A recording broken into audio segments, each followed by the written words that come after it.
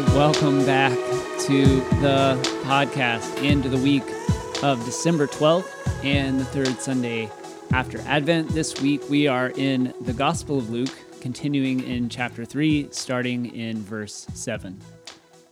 When the crowds of people came out for baptism, because it was the popular thing to do, John exploded. "Brood of snakes, what do you think you're still doing slithering down here to the river? Do you think a little water on your snake skins is going to deflect God's judgment? It's your life that must change, not your skin.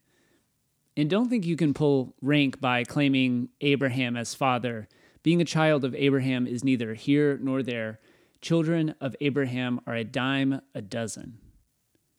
God can make children from stones if he wants. What counts is your life. Is it green and flourishing? Because if it's dead wood, it goes on the fire." The crowd asked him, "Then what are we supposed to do?" "If you have 2 coats, give one away," he said. "Do the same with your food." Taxmen also came to be baptized and said, "Teacher, what should we do?" He told them, "No more extortion. Collect only what is required by law." Soldiers asked him, "And what should we do?" And he told them, "No harassment, no blackmail, and be content with your rations." The interest of the people by now was building. They were all beginning to wonder, could this John be the Messiah?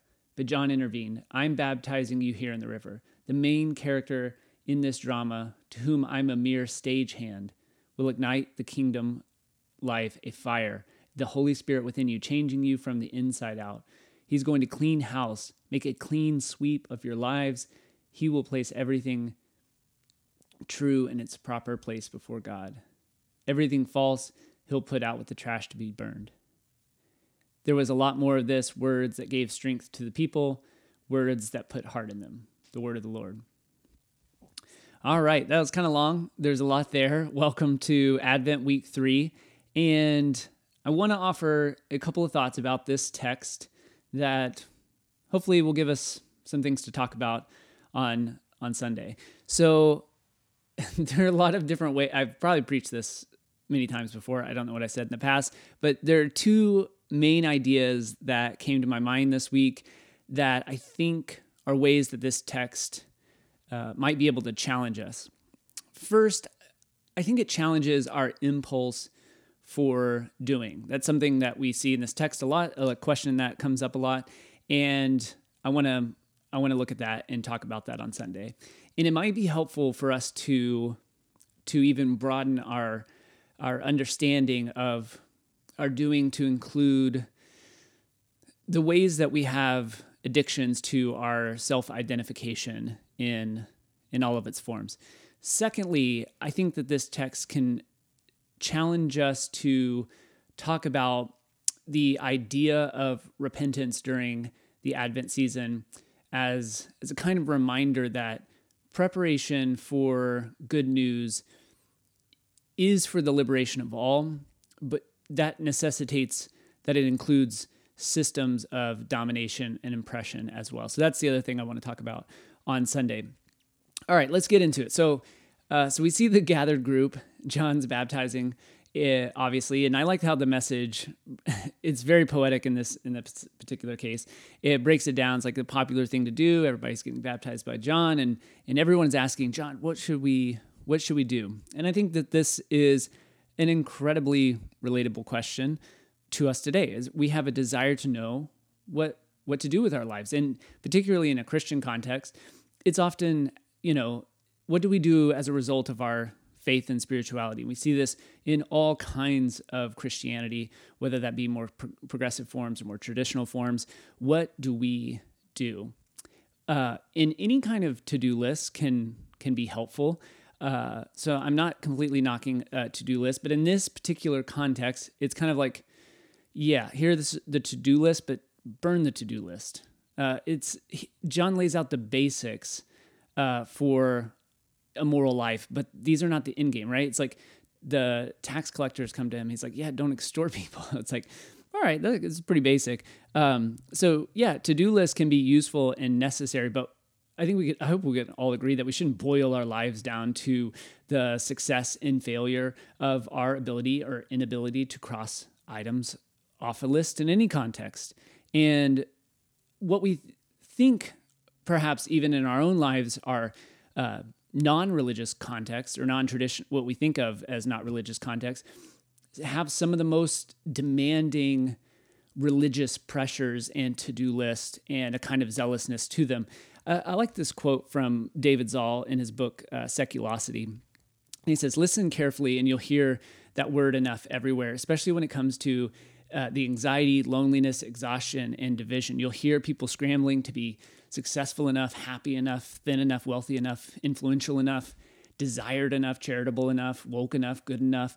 We believe instinctively that if we were to reach some kind of benchmark in our minds, then value, vindication, and love would be ours. That if we got enough, maybe we would be enough." And so what he's referring to in this particular book called Seculosity, he's using this word, which is just getting at the religious nature of every segment of modern life, and particularly in an American context, that uses all kinds of benchmarks for value judgments, for how individuals stack up to arbitrary standards for whatever it is: happiness, self-worth, success, goodness. And these benchmarks exist externally, and they exist internally as well, as we all know. So whenever doing in this context or in a religious context is our primary concern or question, I think there will always be a tendency to measure our value, happiness, and success from that doing. T.S. Eliot gets at this idea like this. He says, "Half the harm that is done in the world is due to people who want to feel important. They don't mean to do harm, but the harm doesn't interest them, or they don't see it, or they justify it, because they are absorbed in the endless struggle to think well of themselves." Ouch. I think we can all relate to that at some level, that we are self-absorbed. And when we're self-absorbed, particularly with our doing and how that doing forms our identities, builds our egos, it will not bring the good news of liberation that we're talking about during the season of Advent, that proclaims all things as sacred, even in their imperfection. What should we do, the people in this particular text asked John? And John's answers, they kind of remind me of the pillow that Jolene made for Alex a couple of weeks ago that says, "Love God and don't be a dick." It's like, yeah, absolutely. But that's the beginning, not the end. That's not the ultimate measure of our inherent goodness, our contradiction, our shadow side. Like when we recognize that we all have a shadow side, like we run out of the need to create an external enemy because we recognize that we have this internal contradiction in ourselves that is both sacred and wounded, sinner and saint. So there's not the need to create more dividing lines of who is good and who is bad, who is successful, who is unsuccessful, which can be a byproduct of our over-identification with our doing, or who is doing what and not doing what. Those kinds of divisions don't get at the kind of repentance and transformation of the good news of Jesus Christ, which is the liberation of all people and all things. And you'll probably remember that repentance that John is referring to here and that he's preaching constantly is just primarily focused on the transformation of one's heart and mind. That's really what it is. Just the word really just means change your way of thinking, transform your way of thinking. And I guess to be clear, because transformation, it's come up a lot in our sort of modern Christian context. It comes up a lot in a progressive Christian context.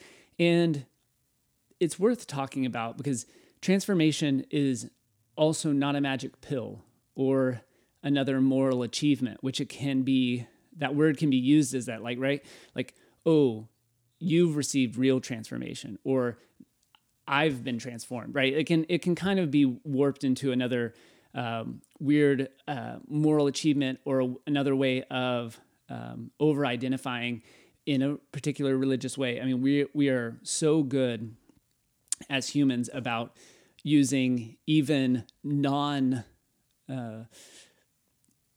moral measures to make new moral measures, right? Like transformation in love, it becomes its own moral achievement. Anyways, but it's something, I see transformation as something more like realizing the measure of love is an absolute gift given moment by moment, which can only be continually received.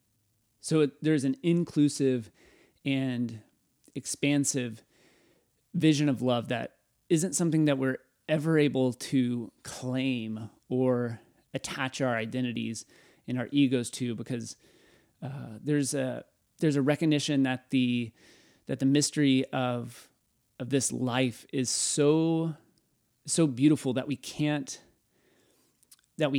only look at it with wonder and gratitude. Like, the way I was thinking about it this week is it would be like, imagine the best sunset you've ever seen.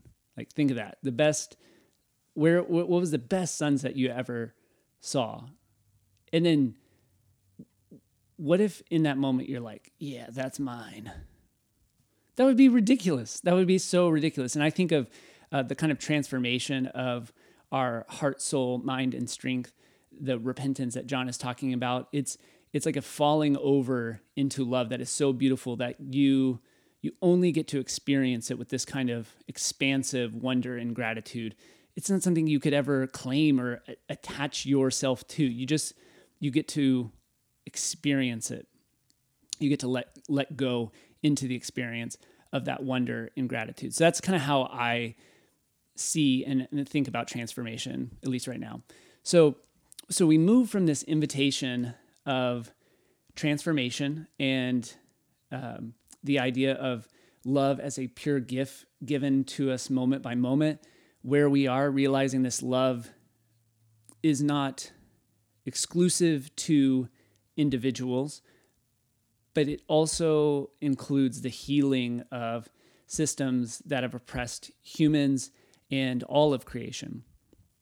So preparation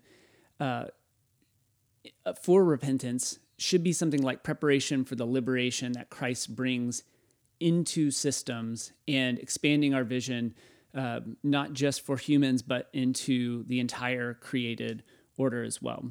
So a couple of quick points about violence during Christmas. So I'm sure everybody at this point has now seen that there are a certain segment of Congress people that are posing their families with guns in front of the Christmas tree. Most recently, Congressperson Tom Massey did it a couple weeks ago, and then Lauren Boebert did it this week with her kids. And it's ridiculous, right? There are Christmas cards with like assault weapons and all kinds of guns. And it's easy, right, to dunk on these fools. And I'm not saying that they shouldn't be called out, but this can be kind of a distraction to other forms of systemic violence that's normalized and embedded in our society, like our military and defense spending. You probably also saw that the defense budget was passed by the House this week, and it'll pass with bipartisan support in the Senate next week. $778 billion. $25 billion more than was even requested by the White House. I mean, that's a 5% increase on last year's defense bill, and it's the largest military spending bill ever, obviously. I don't even know how this is possible after ending our nation's longest war this past year, but I guess violence is good business. On top of that, there's no oversight or accountability into any of this spending. It's just a blank check for violence in all of its forms for the world's largest military, for a country that claims God's blessing, right? I mean, this is the violence of a military superpower that John's message of repentance and Jesus' message of good news to the poor is in direct opposition to. So while it's really easy to look at Lauren Boebert and Tom Massey posing with their kids in front of their Christmas trees with a bunch of guns, and be like, yeah, they misunderstand the message of Christmas. Yeah. And so does most of a country that is okay with $778 billion of military spending with no accountability for where that money is going to be spent or the kind of violence that money is going to produce in our world. If we're to take seriously the Advent message of repentance, then this is something that we have to repent of. This is something that we have to be challenged by. And it's from this potentiality for the liberation of ourselves, coming to this sober reality as both sinner and saint, hero and villain ourselves. This realization pushes us into a deeper call for justice and liberation from the oppression of this kind of systemic violence, which is done alongside the trappings of Christmas. Right? It's not creating more othering. It's not creating more dividing lines of like, well, yeah, because we're good and they're bad. No, we have to take seriously the call of repentance ourselves, and this pushes us deeper into the call for justice and liberation.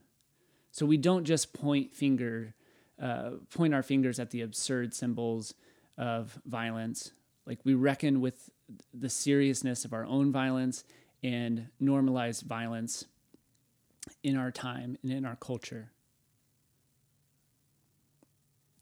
So when we see, the White House decked out with the trappings and the symbols of eternal peace, hope, love, and joy, as we increase violence 5% year in, year out, this is not the liberation that Christ brings during the season of Advent.